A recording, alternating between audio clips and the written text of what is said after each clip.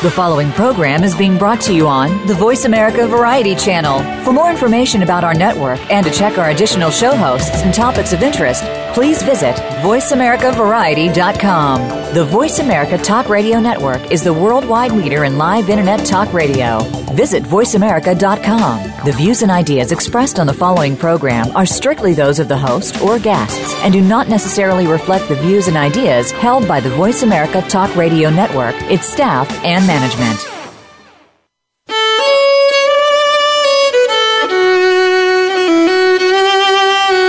Welcome to Civil War Talk Radio with host Jerry Prokopowicz. Our program covers all aspects of Civil War history, from the battlefields to the home fronts, and features guest experts, plus insight from your host as they discuss the most critical period in American history. Now, here is your host, Jerry Prokopowicz. Thanks, and welcome to Civil War Talk Radio. I'm Jerry Prokopowicz. We typically talk about books on Civil War history, sometimes museum exhibits, battlefields, other physical aspects of the war. Tonight, using the digital technology that is Civil War Talk Radio, we will explore the digital history of the war, specifically the Civil War on the Western Border, the new award-winning digital history exhibit presented by the Kansas City Public Library, and we'll learn about it from digital history specialist Jason Rowe. That's tonight on Civil War Talk Radio.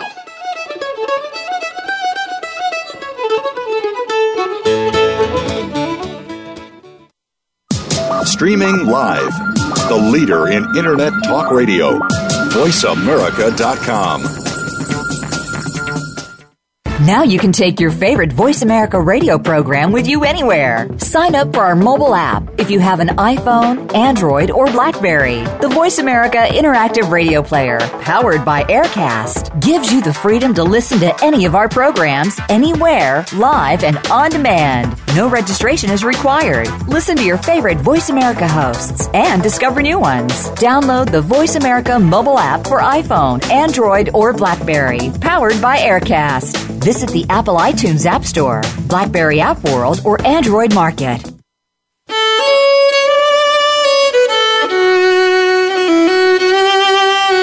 You are listening to Civil War Talk Radio.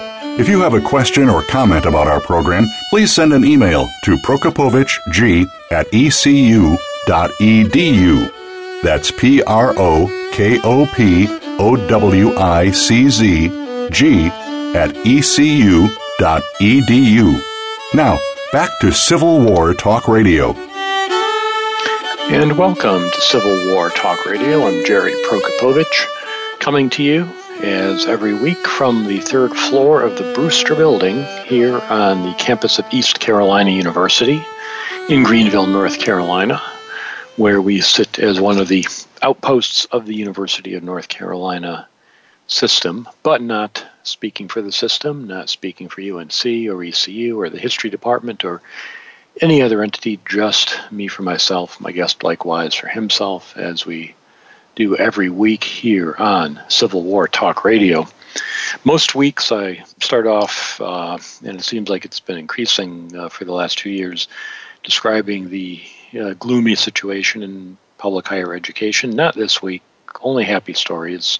We'll try to vary that up a little bit. 3 happy stories to start the week out this week. First, the Lincoln Studies Center in Galesburg, Illinois at Knox College held its annual meeting last week. We had a public lecture by Matt Pinsker, a friend of the show. He's the author of Lincoln's Sanctuary, a book about the soldiers and sailors' home, the Anderson Cottage in Northwest D.C., and Matt gave a very interesting lecture on a book he's working on Lincoln as politician. As soon as that comes out, he'll be on the show. And then the board of directors of the Lincoln Studies Center, all of them former guests on the show, got together and we talked with the hosts, the people who are the Lincoln Studies Center, Douglas Wilson and Rodney Davis, of both retired from Knox College. And I just want to give full credit to the outstanding work that Rod and Doug do as the Lincoln Studies Center. They have produced over the years some really important volumes, Herndon's Informants, perhaps the most well-known of them, a collection of all the primary source material that William Herndon collected after the death of Abraham Lincoln. They also have produced a new edition of Herndon's Lincoln, the biography of Lincoln that Herndon worked on, though he didn't actually write. They've produced a new volume of the edition of the Lincoln-Douglas debates. And this week we saw their latest institutional production, the original manuscript edition of the Civil War Diary of Gideon Welles, who, of course, was the Secretary of the Navy. This was edited by the late Bill Gannap and his wife, Erica. Gannap has a foreword by James McPherson, whom everybody listening knows about. And it is a really handsome and impressive-looking volume.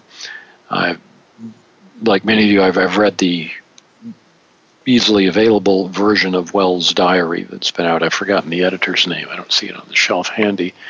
But this is from the original and looks to be very much worth reading. I'm anxious to do it, and hopefully we'll have either someone from the Studies Center or maybe Mrs. Gannap can come on the show and talk to us about it sometime in the future. But if you see it on Amazon or anywhere else, click through the links here at this website at impedimentsofwar.org. Would be a good place to do it.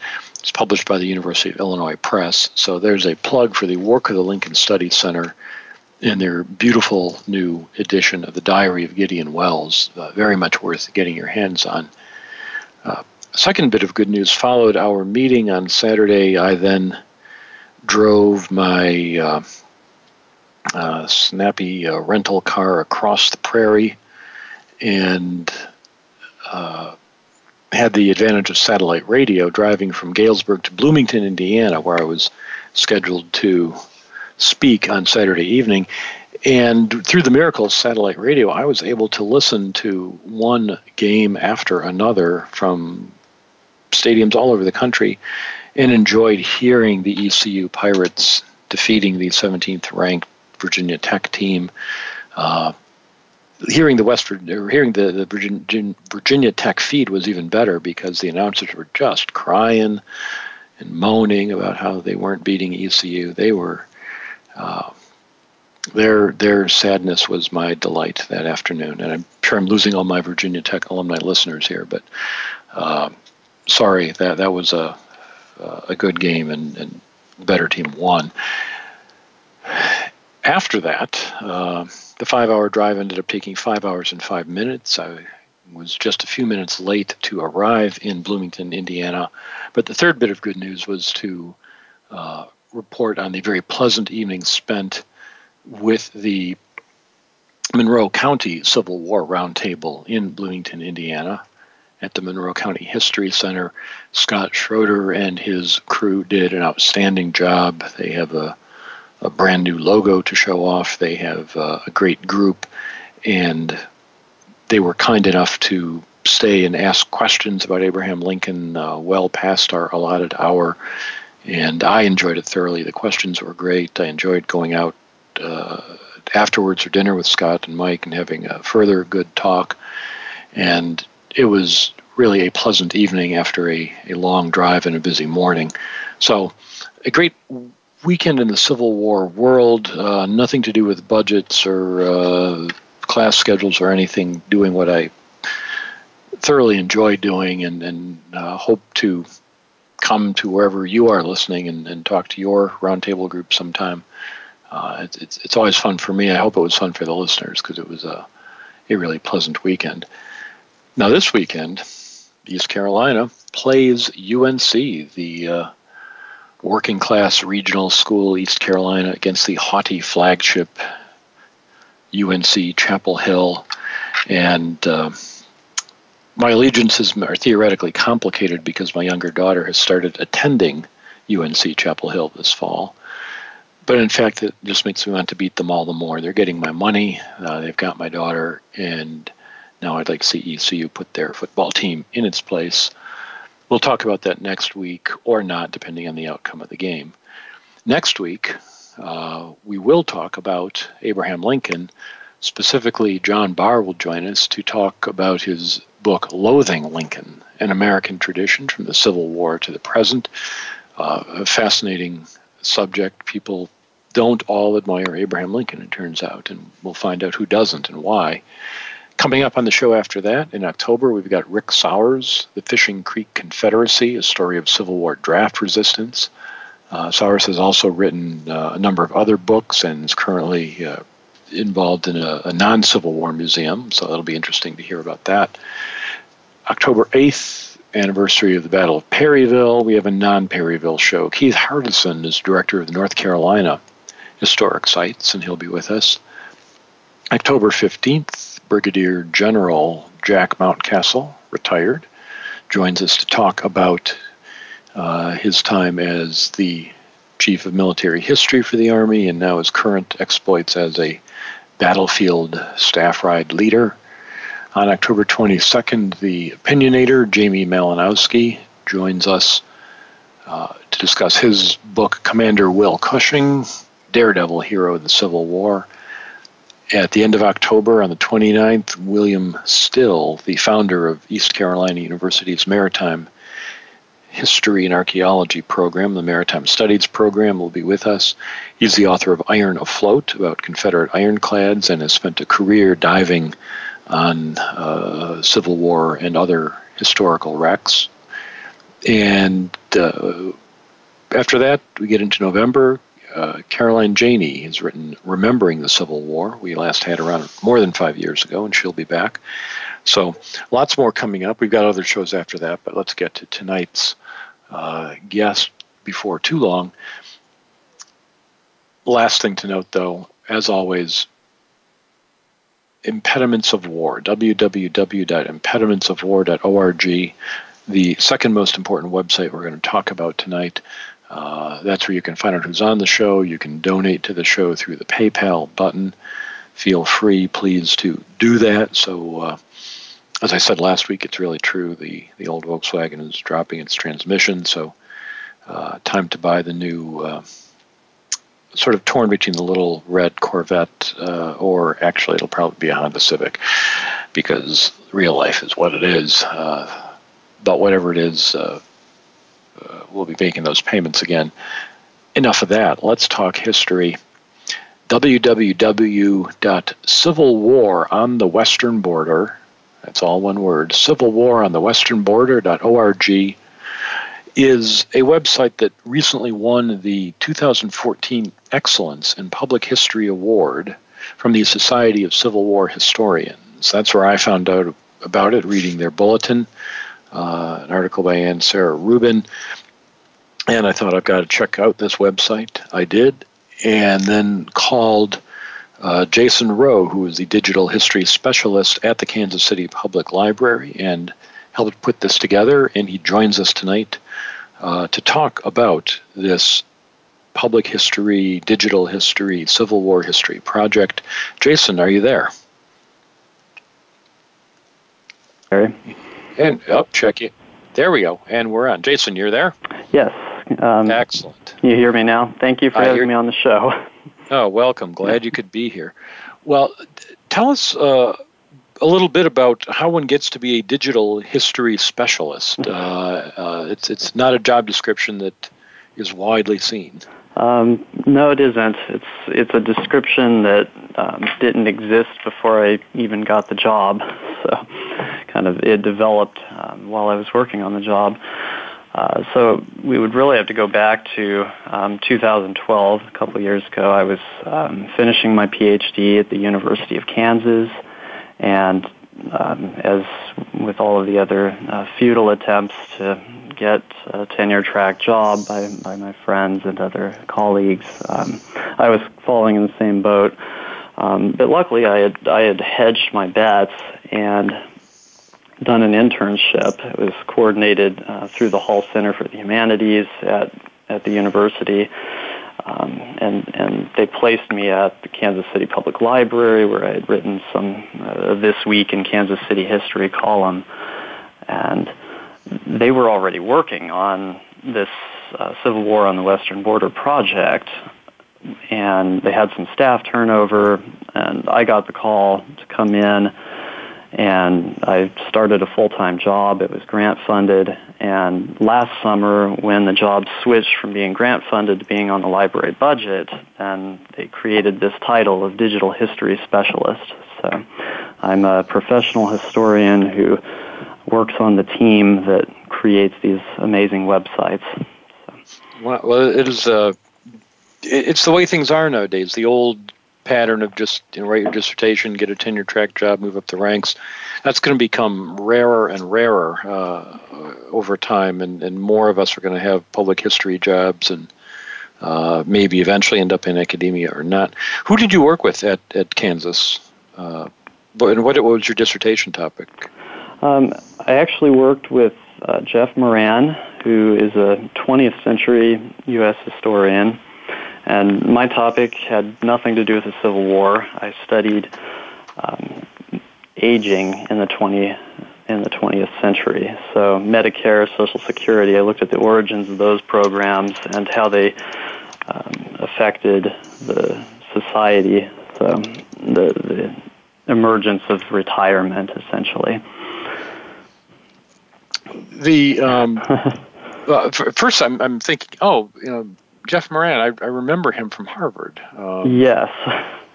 Yeah, a colleague of mine in graduate school days, and not a Civil War person. So that's interesting. No. Well, if you should see him again sometime, tell him I said hello. Certainly. So you, and this is a point that I make with my public history students, you acquired the skills of a historian, but not necessarily in the topic that you're working on right now. Did you have an interest in the Civil War? Or was this just one of those things where, hey, it's a job, I'll take it? I think it started out as just being a job, I'll take it. Obviously, I grew up in Kansas, so I grew up learning of this rivalry between Kansas and Missouri, and as I got older, I learned that Kansas was on the Free State side, and the Missourians tended to be more pro-Southern, and then during the war years, they were racked by bushwhacker violence, and so it was definitely a topic. And I think if you want to get into a career in public history, it helps to be flexible and recognize that all topics in history have something to share, and you can translate the same research skills into a variety of topics and do so successfully. So it's really a matter of public education in a lot of ways. Well, we're going to take a short break and come back and find out what's in this website and how one goes about exploring it and what it has to say about the Civil War on the Western Border. So we'll do that in just a moment. We're talking tonight with Jason Rowe, Digital History Specialist at the Kansas City Public Library. I'm Jerry Prokopowicz, and this is Civil War Talk Radio.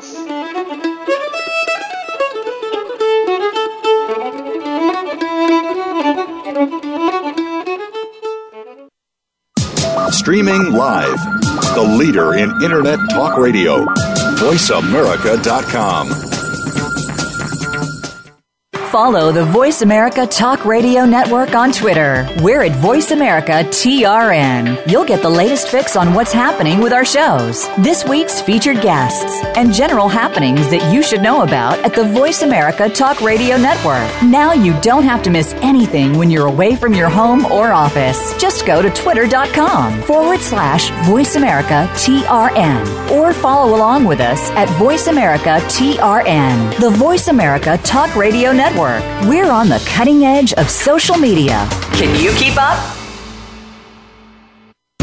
These days, everyone is looking for information on staying young, healthy, and fit. The Voice America Health and Wellness Network is here to help you on your quest to better health and a better you. We talk about everything from diet, fitness, and aging to substance abuse, personal growth, mental health, and much more. Learn from our experts who cover health and wellness from traditional and holistic perspectives. Tune in to the Voice America Health and Wellness Network. Healthy living starts here. Now you can take your favorite Voice America radio program with you anywhere. Sign up for our mobile app if you have an iPhone, Android, or BlackBerry. The Voice America Interactive Radio Player, powered by Aircast, gives you the freedom to listen to any of our programs, anywhere, live and on demand. No registration is required. Listen to your favorite Voice America hosts and discover new ones. Download the Voice America mobile app for iPhone, Android, or BlackBerry, powered by Aircast. Visit the Apple iTunes App Store, BlackBerry App World, or Android Market.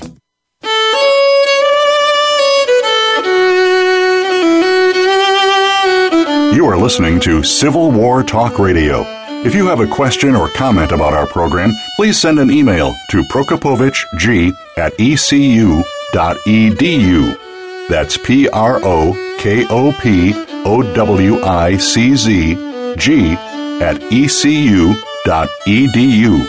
Now, back to Civil War Talk Radio.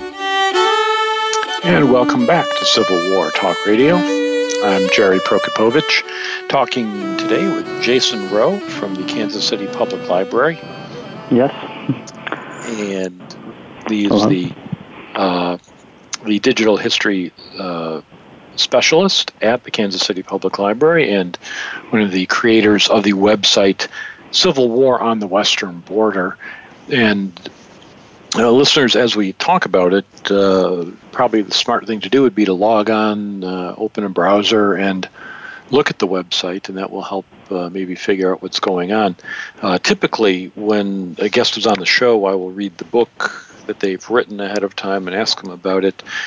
But according to the article describing the award, Jason, that you're from the Society for Civil War Historians, there are some 6,000 pages of digitized primary source material, and I'll take their word for it. I did not count, but it's too big to read the whole thing in a week. So let's start. If somebody wants to use this, how do you get started? Do you need a particular browser? Is it optimized for any one particular? It should work on Safari, Firefox, Chrome, even Internet Explorer. Anything, as long as it's an updated version of any of the browsers. And we also optimized it so that it has a responsive design for mobile use. If you want to log into it on your iPad, it will, or a Samsung Galaxy or equivalent tablet, it will reposition everything so that you can scroll through it vertically and be optimized on that. You can even use it on a cell phone, but I wouldn't recommend that. That would be 6,000 pages is a lot. That would be rough on the eyes. Well, when one first goes to it, go to the homepage, and I'm talking myself through it as I do that here. Mm-hmm. Start at the homepage, and I see that there are things you can look at, maps, there's a timeline, there are some essays, gallery, lesson plans, partners. It looks fairly standard. I'm thinking, well, it's nice, it's very attractive. But then I wonder, what's award-winning about it? As an academic, my first thought is check the essays. Who wrote the essays for this? Were they written especially for this? Is this original material? How did you decide what the scholarly backdrop would be? Yeah, I think the essays are a great place to start in this question. And everything, to answer your question, all of the essays are original for us, and we've had 2 or 3 editors for each one. I was the copy editor for all of them, and this actually goes back to a couple of other projects that happened at the library at the same time. We have this prodigious events schedule at the library that just Civil War topics alone in, I believe, 3 years brought in over 10,000 visitors to the library. physically. So there is a lot of enthusiasm for this, and one of those events that happened was a conference. We called it the Border Wars Conference. It actually happened about 6 months before I started working at the library. But most of the authors who wrote essays, and we'll talk about the encyclopedia entries at some point that are a little shorter, many of them participated in this physical conference at the library. So that gave us a great connection with them. It gave them kind of a traditional venue, sort of traditional, if you can call an academic conference that attracts over 1,000 visitors to be traditional. And that's 1,000 general public visitors who don't have any stake in this. So we established that relationship with them over time, by and large.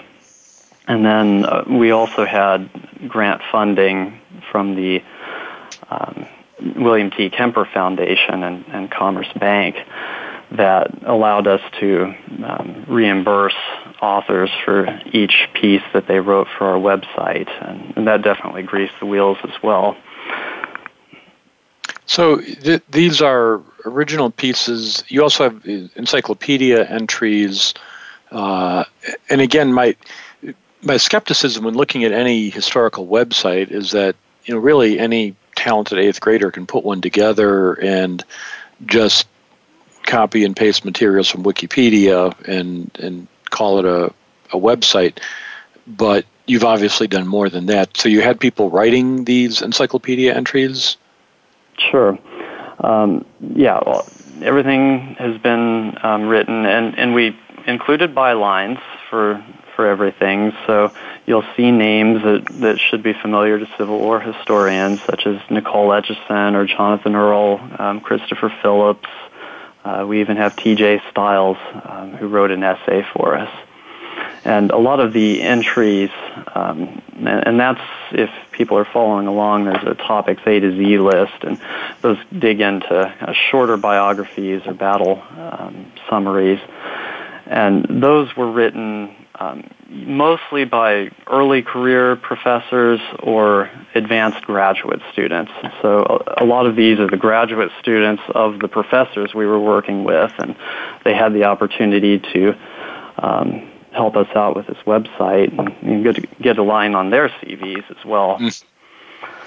But the fact is, you note that they're all annotated with the author's name, again, distinguishes this from a lot of websites where it's anonymous, so you don't. Correct. Yeah, you have we have that citation, and you can read a biography about the author and see their affiliations and credentials. Mm-hmm. Let's talk about the maps that are here. How do they work? Well, the maps, it's a fairly simple GIS. It's based on Google Maps or Google Earth.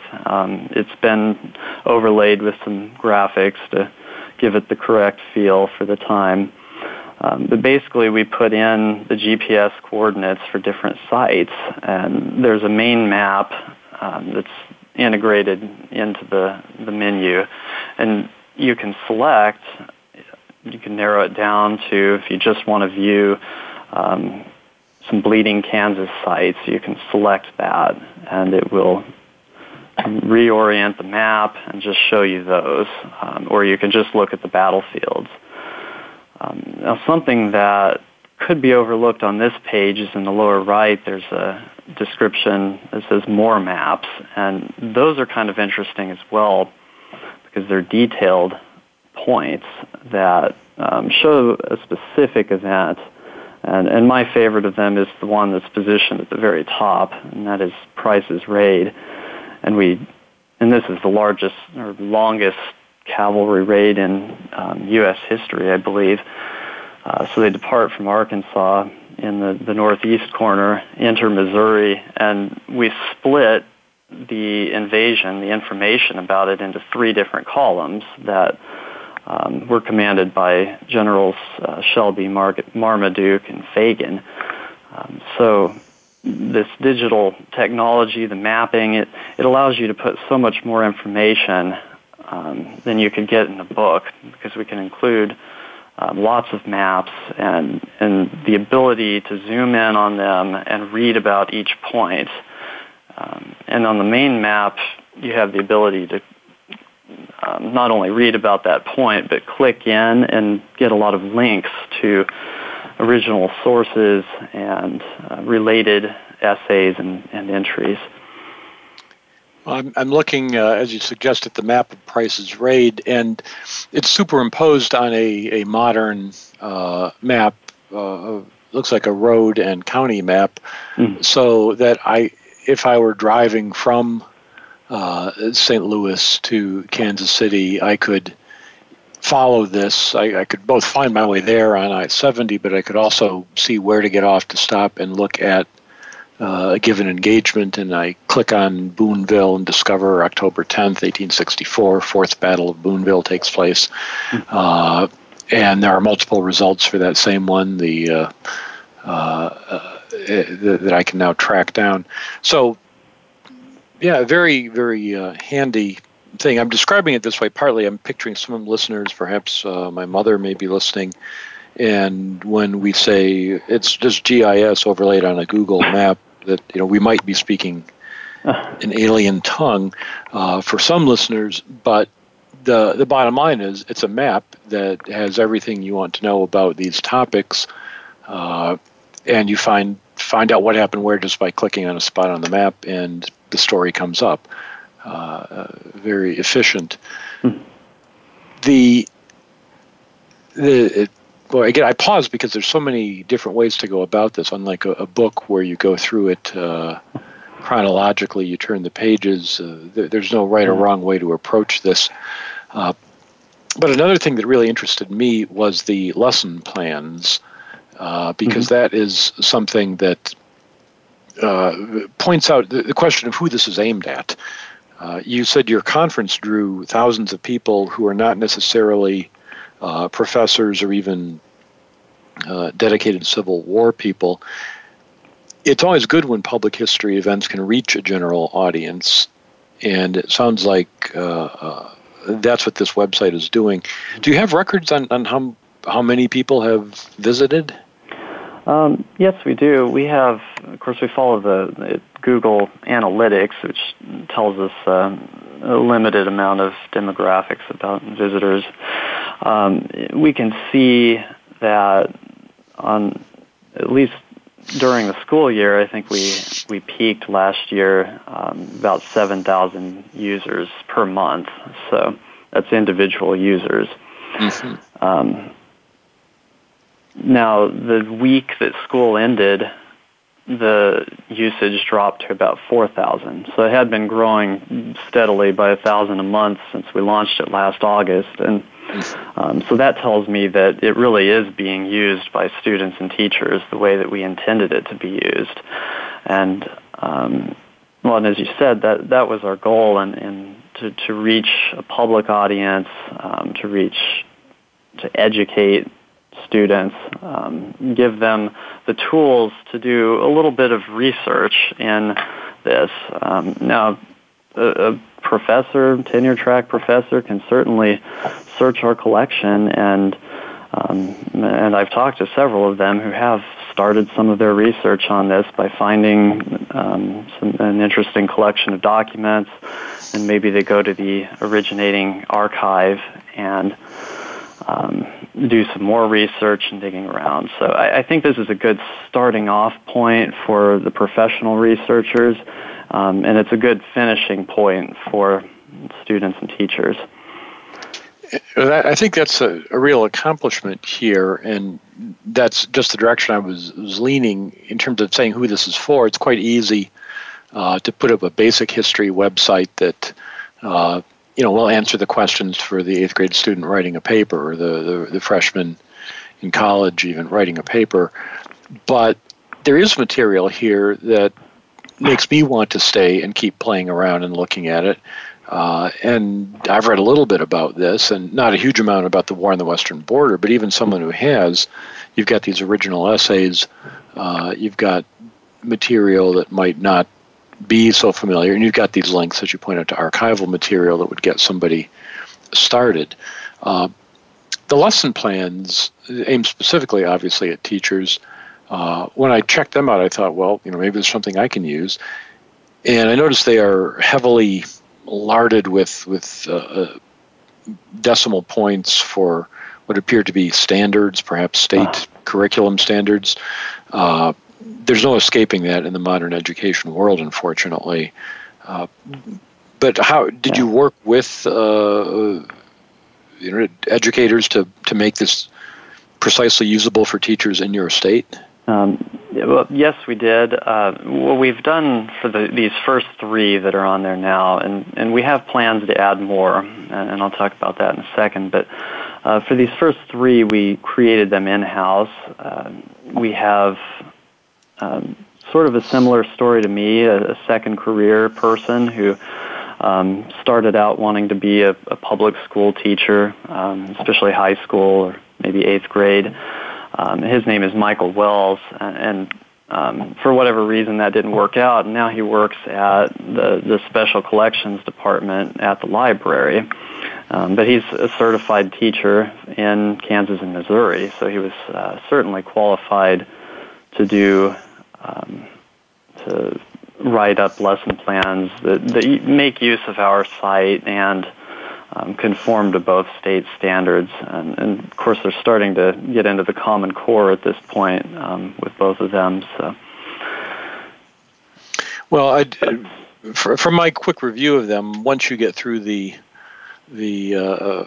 educationese and the rubrics and the objectives and all this stuff, there's actually some pretty interesting exercises to do with students and ways to use documents and paintings and other things in the classroom. So yeah, you're making me think that we should put the standards at the end so you don't have to scroll through them all. Again, it depends who you're trying to reach, though, doesn't it? But we wanted to make that easily accessible because teachers are busy, and maybe this is only a week of their semester course, and they don't have time to mess around too much trying to figure out what we are trying to get across to them. That's sadly true. Sadly true. I know in my experience working in a museum, we had to find ways to create materials that the teachers could show to their principals and say, look, this is exactly the curriculum the state is testing us on. It'll make the school look good. Students will do better. If I can take them to the museum, it'll help them on the test. If not, you can't go. And so if your website attracts teachers because it'll help them meet standards, then all the better. It's just the world we live in now. Yeah. Well, we're going to take another short break, and we'll come back, talk more about the website, Civil War on the Western Border. It is a product of the Kansas City Public Library, and we're talking tonight with digital history specialist Jason Rowe. I'm Jerry Prokopowicz, and this is Civil War Talk Radio.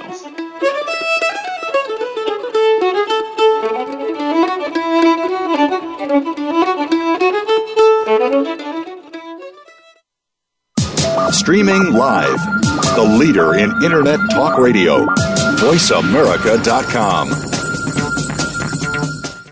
Follow the Voice America Talk Radio Network on Twitter. We're at Voice America TRN. You'll get the latest fix on what's happening with our shows, this week's featured guests, and general happenings that you should know about at the Voice America Talk Radio Network. Now you don't have to miss anything when you're away from your home or office. Just go to twitter.com/Voice America TRN or follow along with us at Voice America TRN, the Voice America Talk Radio Network. We're on the cutting edge of social media. Can you keep up? Now you can take your favorite Voice America radio program with you anywhere. Sign up for our mobile app if you have an iPhone, Android, or BlackBerry. The Voice America Interactive Radio Player, powered by Aircast, gives you the freedom to listen to any of our programs anywhere, live and on demand. No registration is required. Listen to your favorite Voice America hosts and discover new ones. Download the Voice America mobile app for iPhone, Android, or BlackBerry, powered by Aircast. Visit the Apple iTunes App Store, BlackBerry App World, or Android Market. Stimulating talk gets those synapses in the brain firing really fast. All the time. The #1 Internet talk station where your opinion counts. VoiceAmerica.com.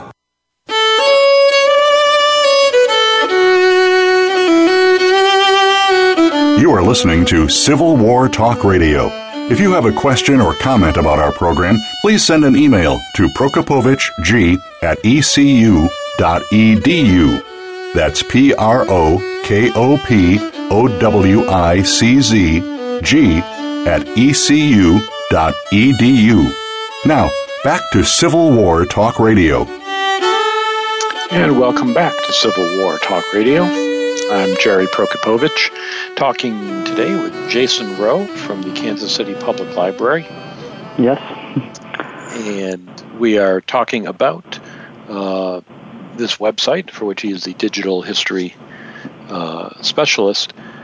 So, Jason, I wanted to get something before time runs away that I thought was the most interesting aspect of the website, the most fun to play around with, certainly, the relationship viewer. Yeah.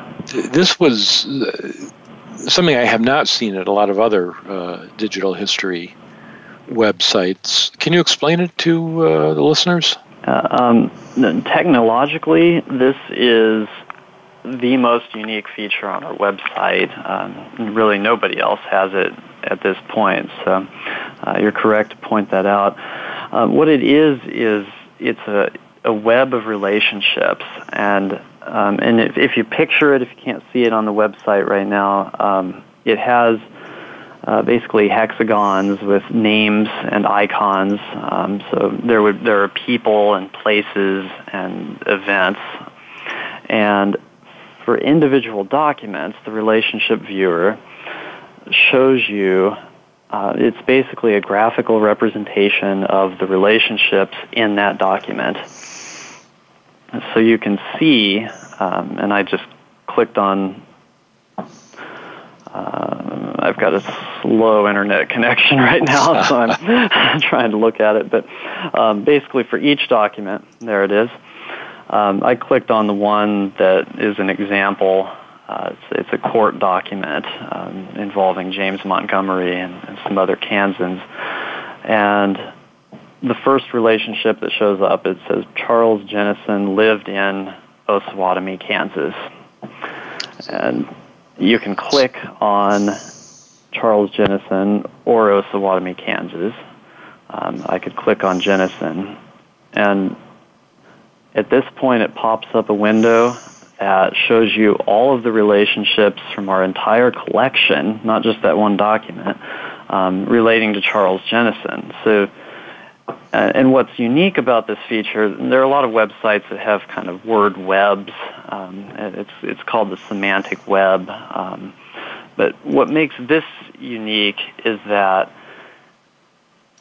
we define what the relationship is, and it has a direction.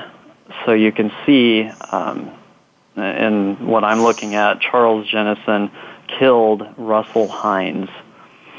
And if you want to see the nature of that relationship, where we got that from, you can click on the word killed, and it will pull up 3 different documents, and you can click on any of those 3 documents.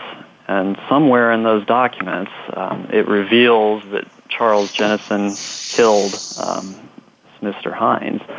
And that's assuming it could just be that he was accused of killing, but it's documented in the relationship is the point.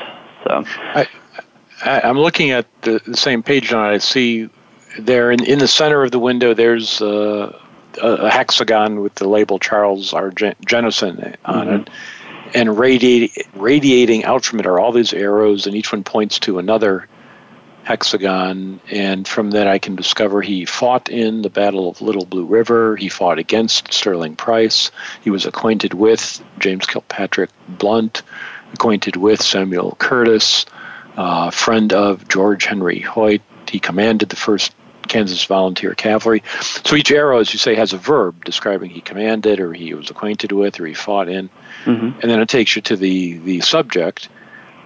And it really creates these webs, and there's 3 pages of this. This is one page with a bunch of arrows, and if I click on the next page, Charles R. Jennison is still in the middle, but now there's a whole new set of arrows. He also fought in the Battle of Westport. He fought in Price's Raid. He captured George Washington Hines. He was opposed by Hamilton R. Gamble, and so on.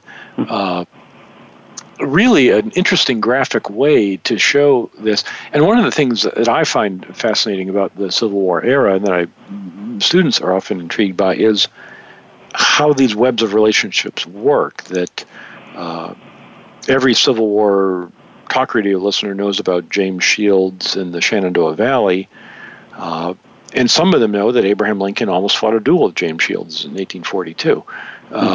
Knew him long before the Civil War, that the relationships that these people had in the small world of pre-Civil War America leads to this kind of thing, and especially in a place as confusing as the Civil War western border, Kansas and Missouri.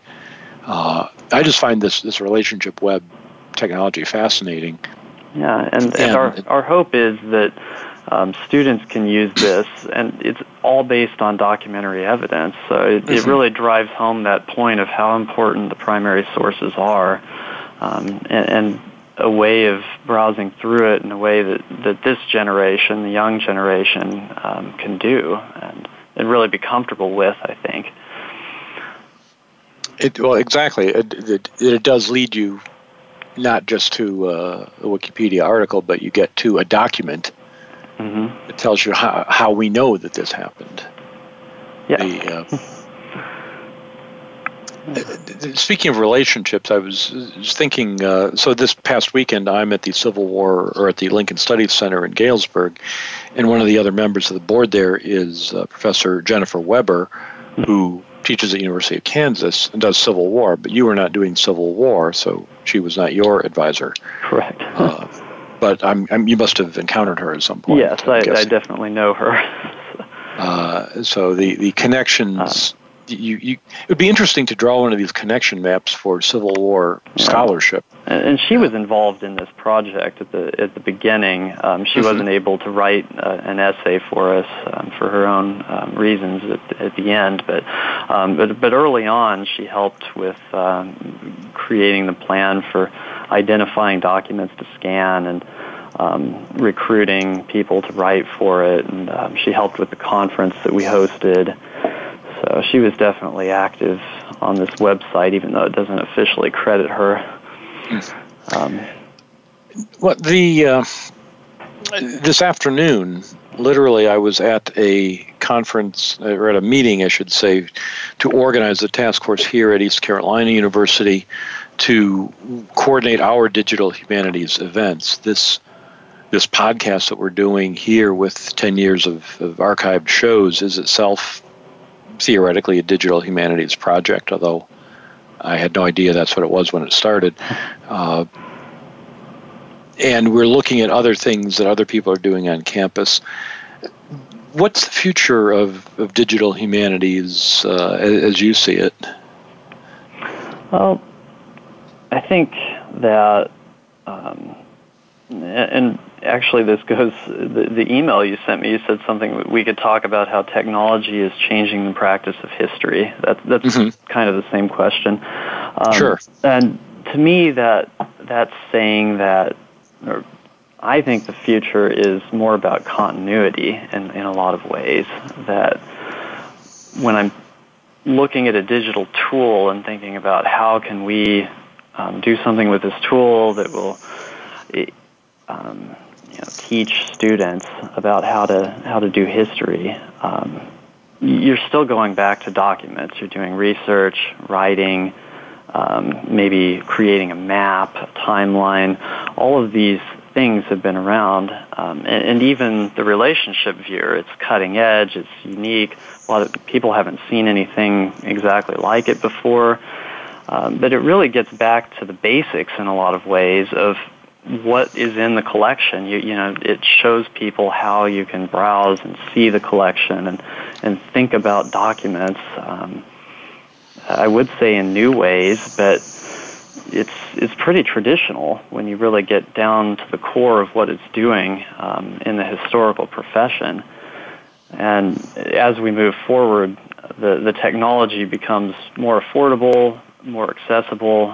More and more organizations, I think, will be doing these things. You'll see more people with titles similar to digital history specialist. And, I think it's one of the few growth fields in the kind of museum, library, archives world, personally. Well, that's encouraging, and you know, I certainly hope that's that's the case. Not that it's one of the few, but that it is a growth field, and that we can look for something to expand there. In putting this project together, what was the most memorable thing that you learned that you hadn't really thought about or known about in terms of the war on the western border? I would say it actually just had the deep impact that it had that continues today. So it was, I mean, the cliche is brother against brother, and Kansas and Missouri, it was the border war, Jayhawkers against bushwhackers.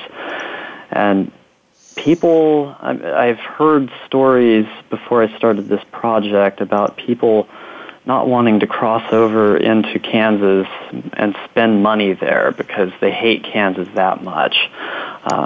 And it goes beyond sports rivalries, and that, I think, was really emphasized in this project because everybody is amazed on some level that we were able to cover both sides of the border, and I think objectively and equally. And we scan documents from archives on both sides of the border. And that's something else that makes this project really unique, is that we have documents from 25 different archives. This isn't just one collection. We made it one collection out of all of these, and people can see so many different places, and the stories start to emerge. And one of the most remarkable things that people are shocked about is that 2 of our grants were from the Missouri State Library, and they actually funded us to do work on the Kansas side. So that may not seem remarkable to some people, but and it's important to tell the story correctly, but that is just an indication of how deep in history some of these divisions go. In terms of public response, did you encounter anybody saying, "Oh, you're just telling only the other side"? Have you gotten partisan reaction anywhere? We haven't really encountered that yet, and I have a theory as to why. I think a lot of them have their own websites, and there can be some very partisan views. There are pro-guerrilla websites, for example, and I think they're probably used to decrying kind of mainstream history that is written by professors who have affiliations with major universities. And we, for whatever reason, haven't been taken the brunt of that kind of attack. But certainly anybody who would criticize Chris Phillips could also come to our website and criticize his essay about loyalty oaths on our website as well. But I suppose that maybe that's where the very unshaped nature of a website is an advantage, that 2 different people could spend 2 hours on the website and look at completely different things in a different order. and not come away with the impression that you're slanting it one way or another because you didn't put things in order. If they choose to look at only Union documents or only Confederate documents, the others are still there. In a book, even if you have them both in, they're in order. One came first, one came second. Yours are just all out there.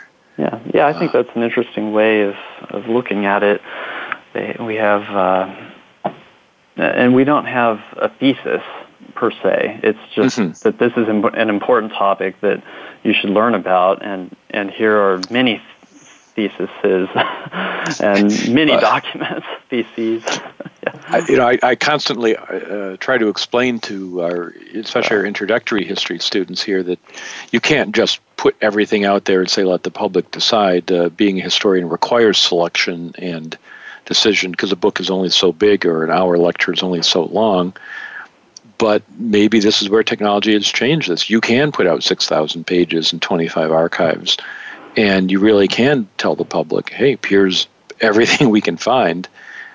You decide. There's still always going to be a market for the historian who can boil that down to a 200-page book and give a meaningful thesis. But now you've made the work of the historian something at least accessible to anyone who wants to go to the website.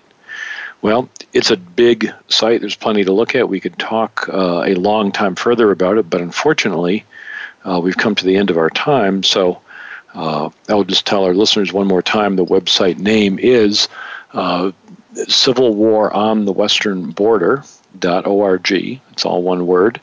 It's produced by the Kansas City Public Library and the work of many people, but especially the one we're talking with tonight, Jason Rowe, Digital History Specialist. Jason, thanks for joining us on the program. Thank you, Jerry. And listeners, as always, thank you for listening to Civil War Talk Radio.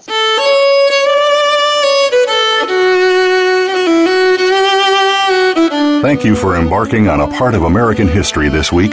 Civil War Talk Radio with Jerry Prokopowicz can be heard live every Wednesday at 4 p.m. Pacific Time, 7 p.m. Eastern Time on the Voice America Variety Channel.